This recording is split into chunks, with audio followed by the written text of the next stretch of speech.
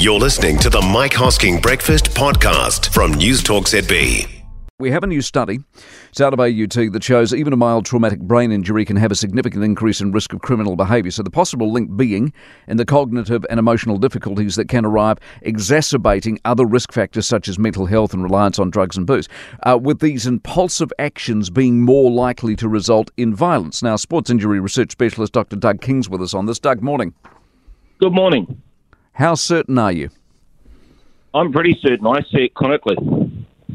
So how serious does the brain injury have to be? It doesn't. Someone who's had a mild traumatic brain injury, or also known as a concussion, is at an increased risk of something else happening down the line. So that more could be likely. Sorry, anywhere. More likely if you've had previous accidents? Yep, definitely. I mean, I see this sort of things through child abuse, through domestic violence, and through players that have come through from repetitive head injuries from all sorts of sports. If you look at a head injury, particularly of a young person, so it's happened in a ruck or a scrum, and you look at that, what percentage of possibility is there that that person then goes on to have problems and be violent? We don't know, but I would say it's a fairly high risk.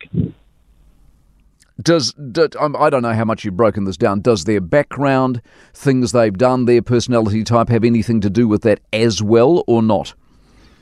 It's about the way that they've been brought up. It's about the type of personality they've got. We really don't know what's happening from that side of it, but we do know that they're at an increased risk. So when we see a lot of these young kids coming in with deliberate self-harm and suicide attempts, then if we look in the background, there have been at least one, if not several, concussive type injuries that have been unmanaged.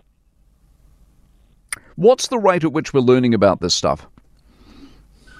Rapidly. Things are happening more and more common now. I mean, the research looked at people in 2003 when, if you look back at all the research data, there was probably one or two papers published per year then. Now there's probably one or two papers published every hour.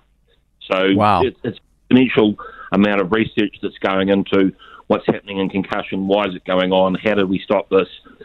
I mean, it's a repetitiveness. So the risk factors are really, really meaningful for increased violent behaviour and those sorts of things with repetitive type head injuries. Great insight. Appreciate it very much. Go well, Doug. Doug King, renowned sports injury research specialist. Of course, a very interesting time in combat sports or contact sports. The NFL, the American football, of course, rugby all over the world. They're changing the rules around it. It'll be interesting in 20 years' time how we're looking back and whether we're full of regret or not.